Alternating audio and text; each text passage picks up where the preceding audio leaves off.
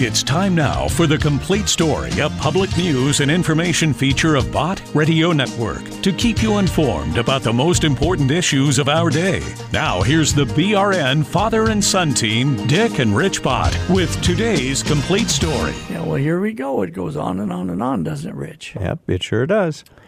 In the evening, and especially when we wake up in the morning, my wife and I are talking about the problems that America faces and everybody's facing right now. And she said, you know, Dick, she said, the song that comes to my mind, of course, is to trust the Lord. There's no doubt about that. But this particular song, let's enjoy it now. Got any rivers you think are uncrossable? Got any mountains you cannot tunnel through?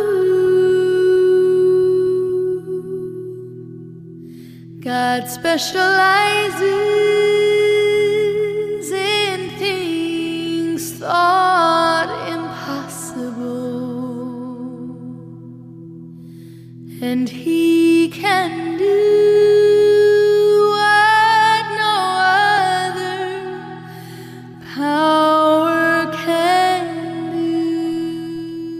okay, you see, isn't that nice, Rich?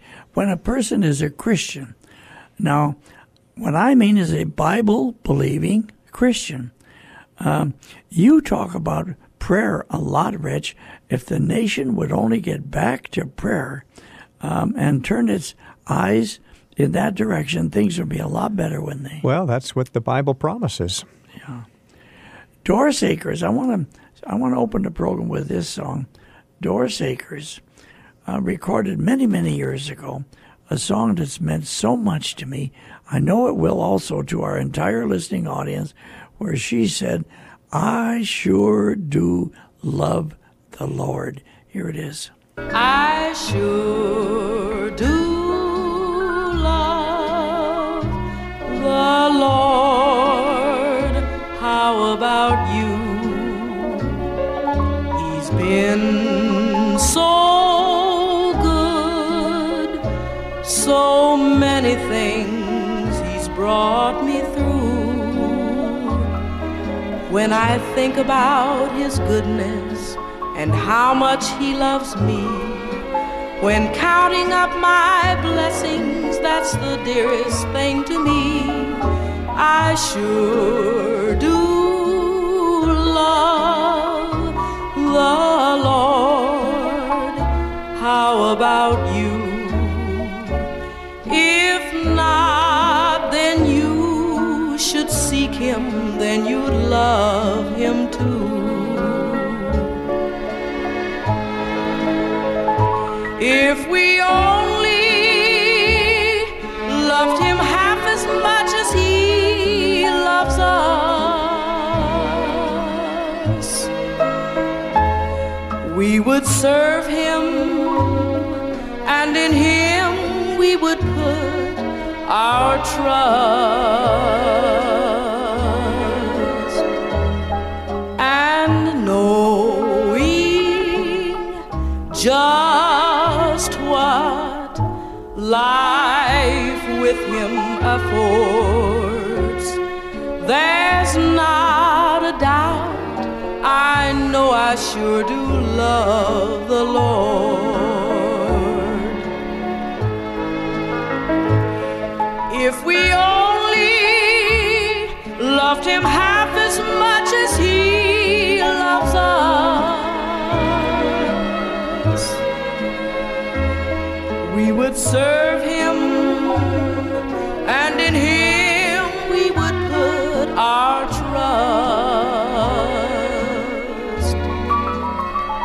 And knowing just what life with Him affords, there's not a doubt, I know I sure do love the Lord.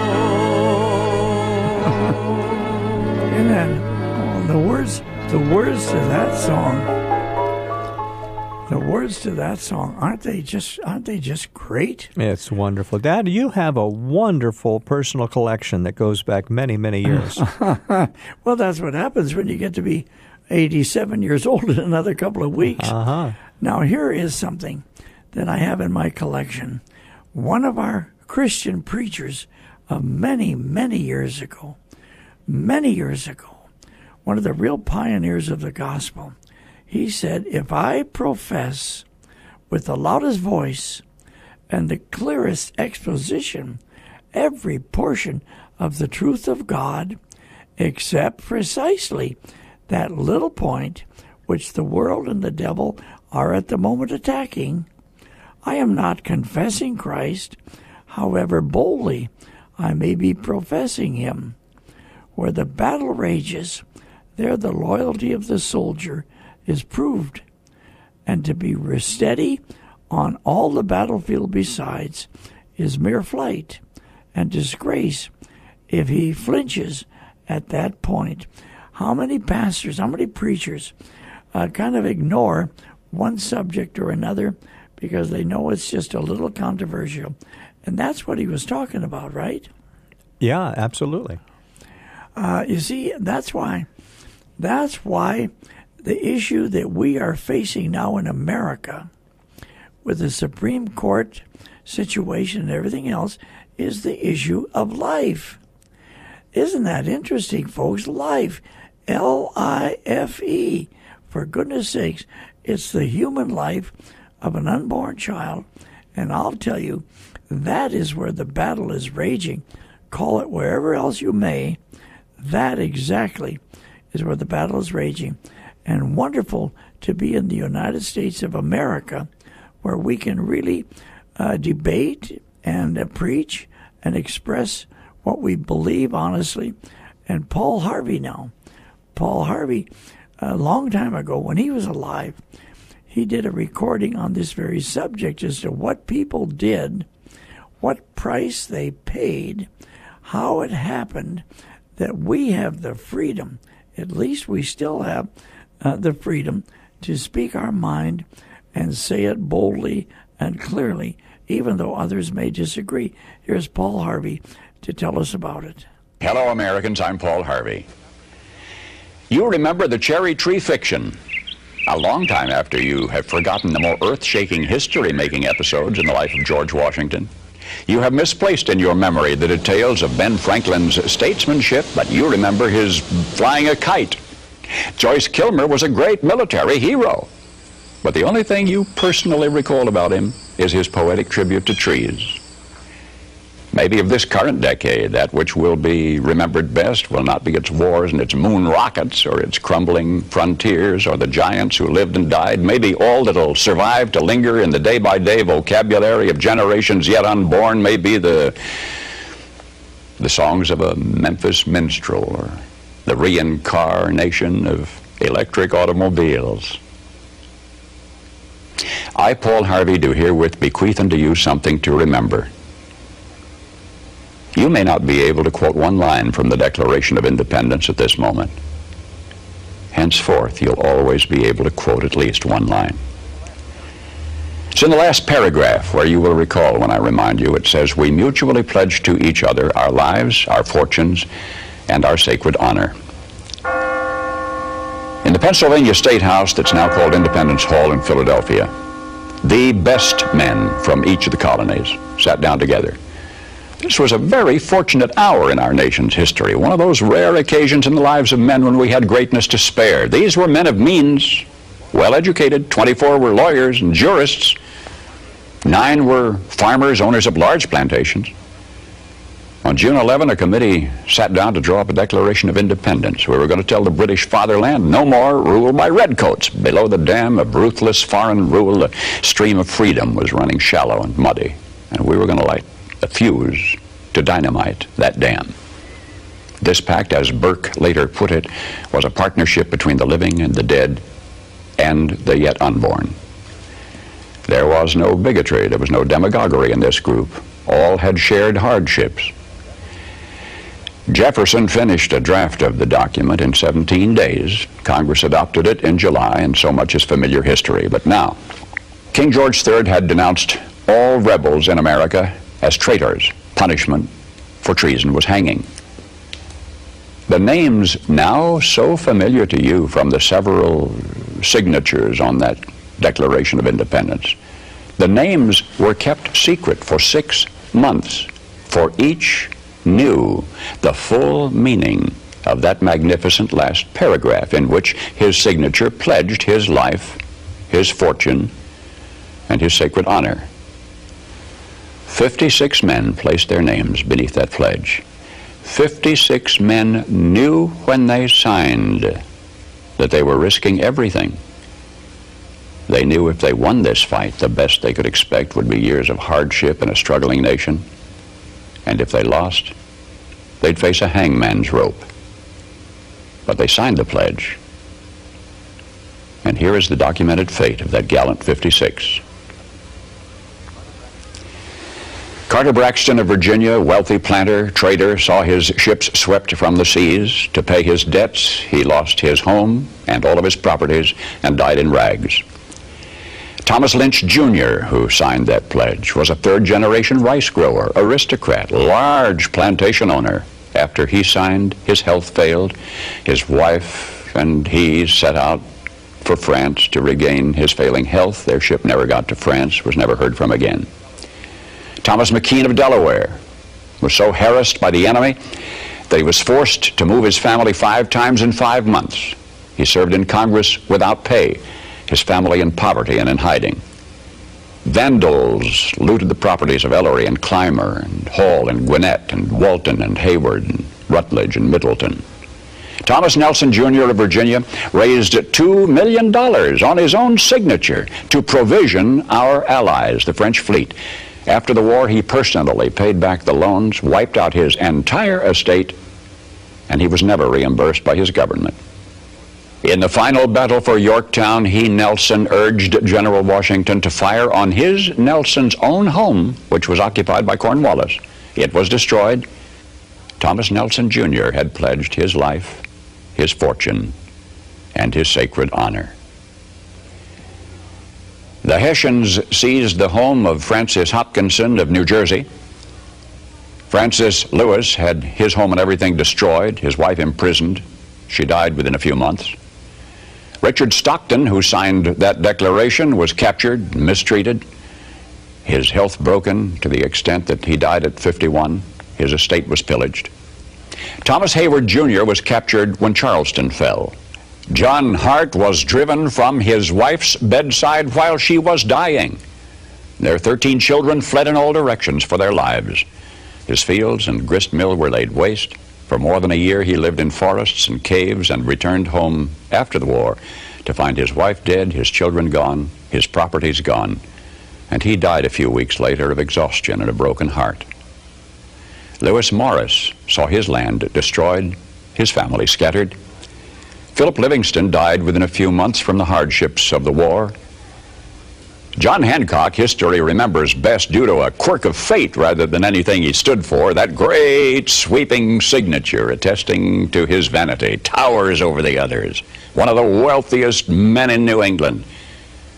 And yet he stood outside Boston one terrible night of the war, and he said, "Burn Boston, though it makes John Hancock a beggar, if the public good requires it." So he too lived up to the pledge. Of the 56, few were long to survive. 5 were captured by the British and tortured before they died. 12 had their homes from Rhode Island to Charleston sacked, looted, occupied by the enemy, or burned. 2 lost their sons in the army. 1 had 2 sons captured. 9 of the 56 died in the war from its hardships or from its more merciful bullets. I don't know what impression you had of the men who met that summer in Philadelphia. But I think it's important that we remember this about them. They were not poor men. They were not wild-eyed pirates. These were men of means. They were rich men, most of them. and had enjoyed much ease and luxury in their personal living. Not hungry men, certainly not terrorists, not irresponsible malcontents, not fanatical incendiaries. These men were prosperous men, wealthy landowners. They were substantially secure in their prosperity. They had everything to lose. But they considered liberty, and this is as much as I shall say of it. They had learned that liberty is so much more important than security, that they pledged their lives, their fortunes, and their sacred honor. And they fulfilled their pledge. They paid the price. And freedom was born. Yeah. And freedom was born. And then what you do with it is the next step, isn't it, Rich? It is such a fragile thing. They need to take care of it each generation to be able to pass it on to the next. And men of honor and men of goodwill. And then let's not forget our Pledge of Allegiance, because one nation under God, indivisible. That's the goal, isn't it, Rich? It is. Absolutely. Then we move forward into the 1990s in Wichita, Kansas. You were there with me, Rich, in the 1990s in Wichita. The subject then was life, L-I-F-E, because there was a third trimester abortionist there in Wichita, Kansas, that was nationally known because of his abortion business on third trimester unborn children. And he was protected by the politicians, no doubt about that. And then one of our friends, Rich, Pastor Joe Wright, was asked to open the legislature in prayer. Pastor Joe Wright was the preacher at Central Christian Church in Wichita. And he opened the session in Topeka, Kansas in prayer. And the prayer was very similar to what we should be praying today. But in the middle of his prayer, why, the Democrats started to get up and walk out. The Democrats did not like his prayer. Now, I'm sorry, but this is exactly the way it was. And then Paul Harvey got a hold of the story, and he had it on his national broadcast. And he told the whole story and repeated the prayer that Pastor Joe Wright had given.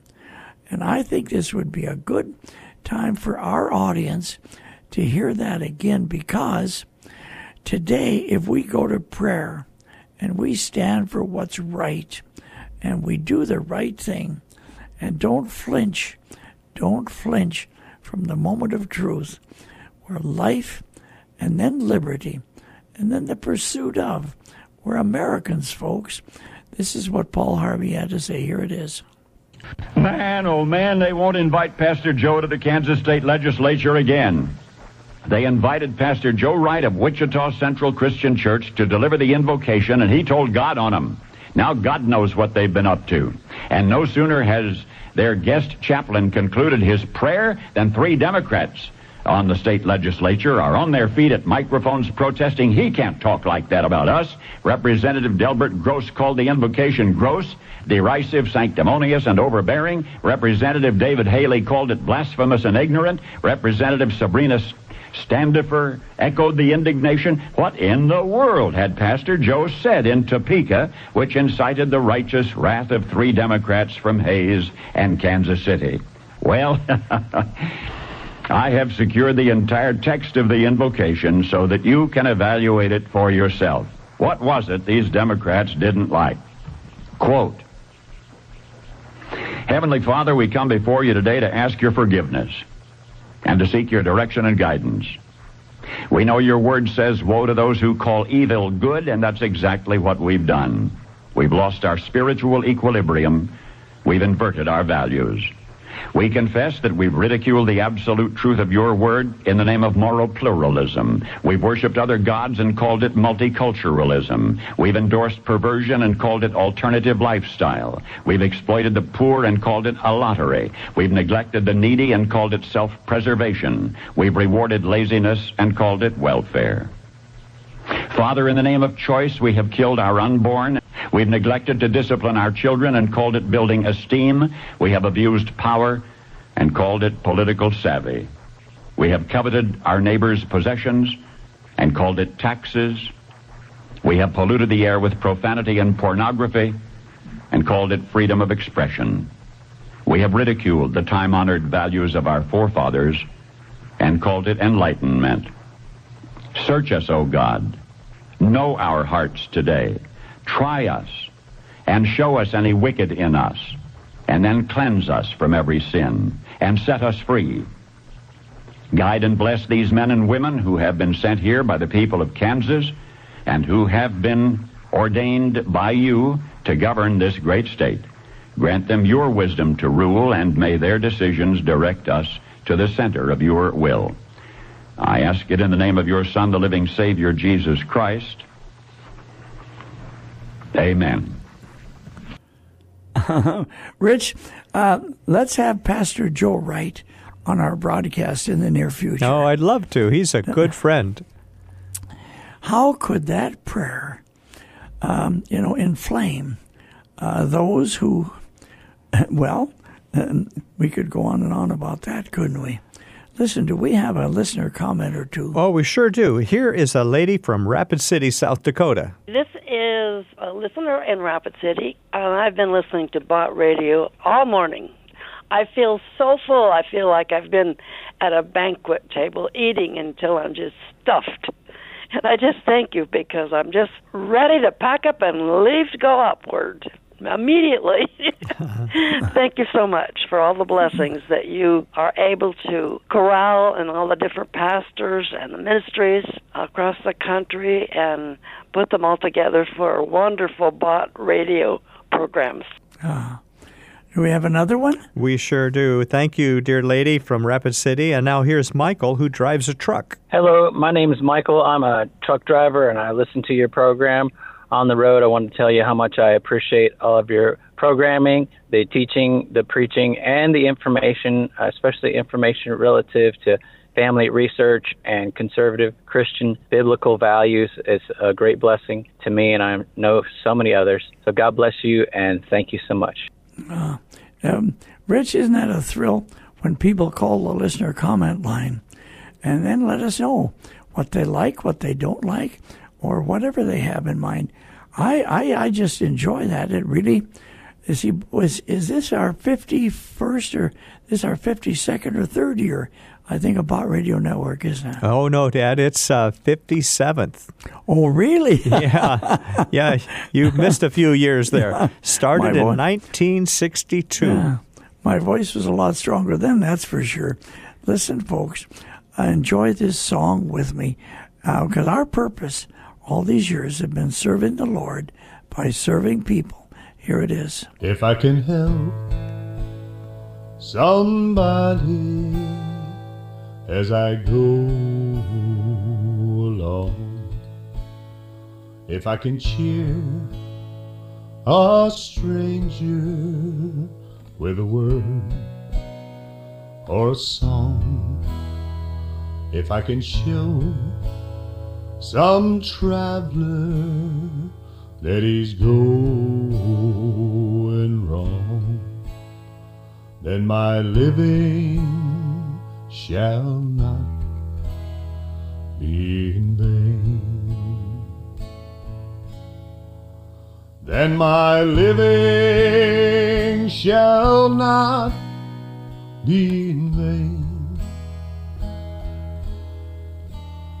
Then my living shall not be in vain.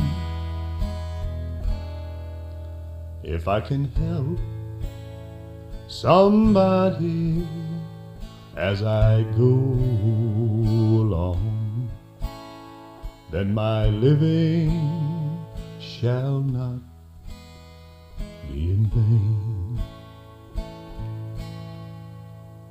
Then my living shall not be in vain. Yeah. You know, Rich, God gives each one of us a life. Isn't it terrible if we just waste it? Mm-hmm. If we just waste it, squander it.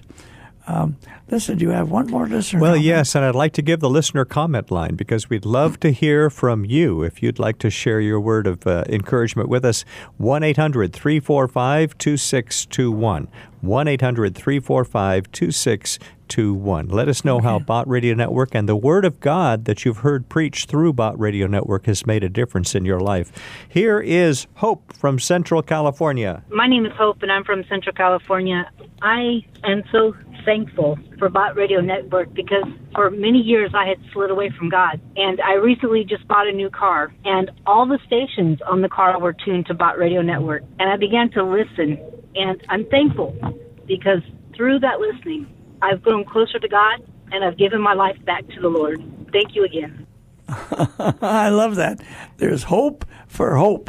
Hey, can we play one more? A lady from Texas? My name is Benita, and I live in Lone Star, Texas, not too far from Big Sandy, where the radio station is. I don't know what I'd do without Bott Radio. We can't go to church right now. We just started back, but we're having social distancing. But I've been listening to Bott for about 2 years now. I love the programs. I've got some favorite ministers on there, Chuck Swindoll, Charles Stanley, Adrian Rogers. But God bless you for sending the word out to America. God bless you, Benita. Well, yes, this is Dick. Our time is up, Rich. This chapter, The Complete Story. This is Dick Bott with my son, Rich. We'll see you next week. Bye-bye.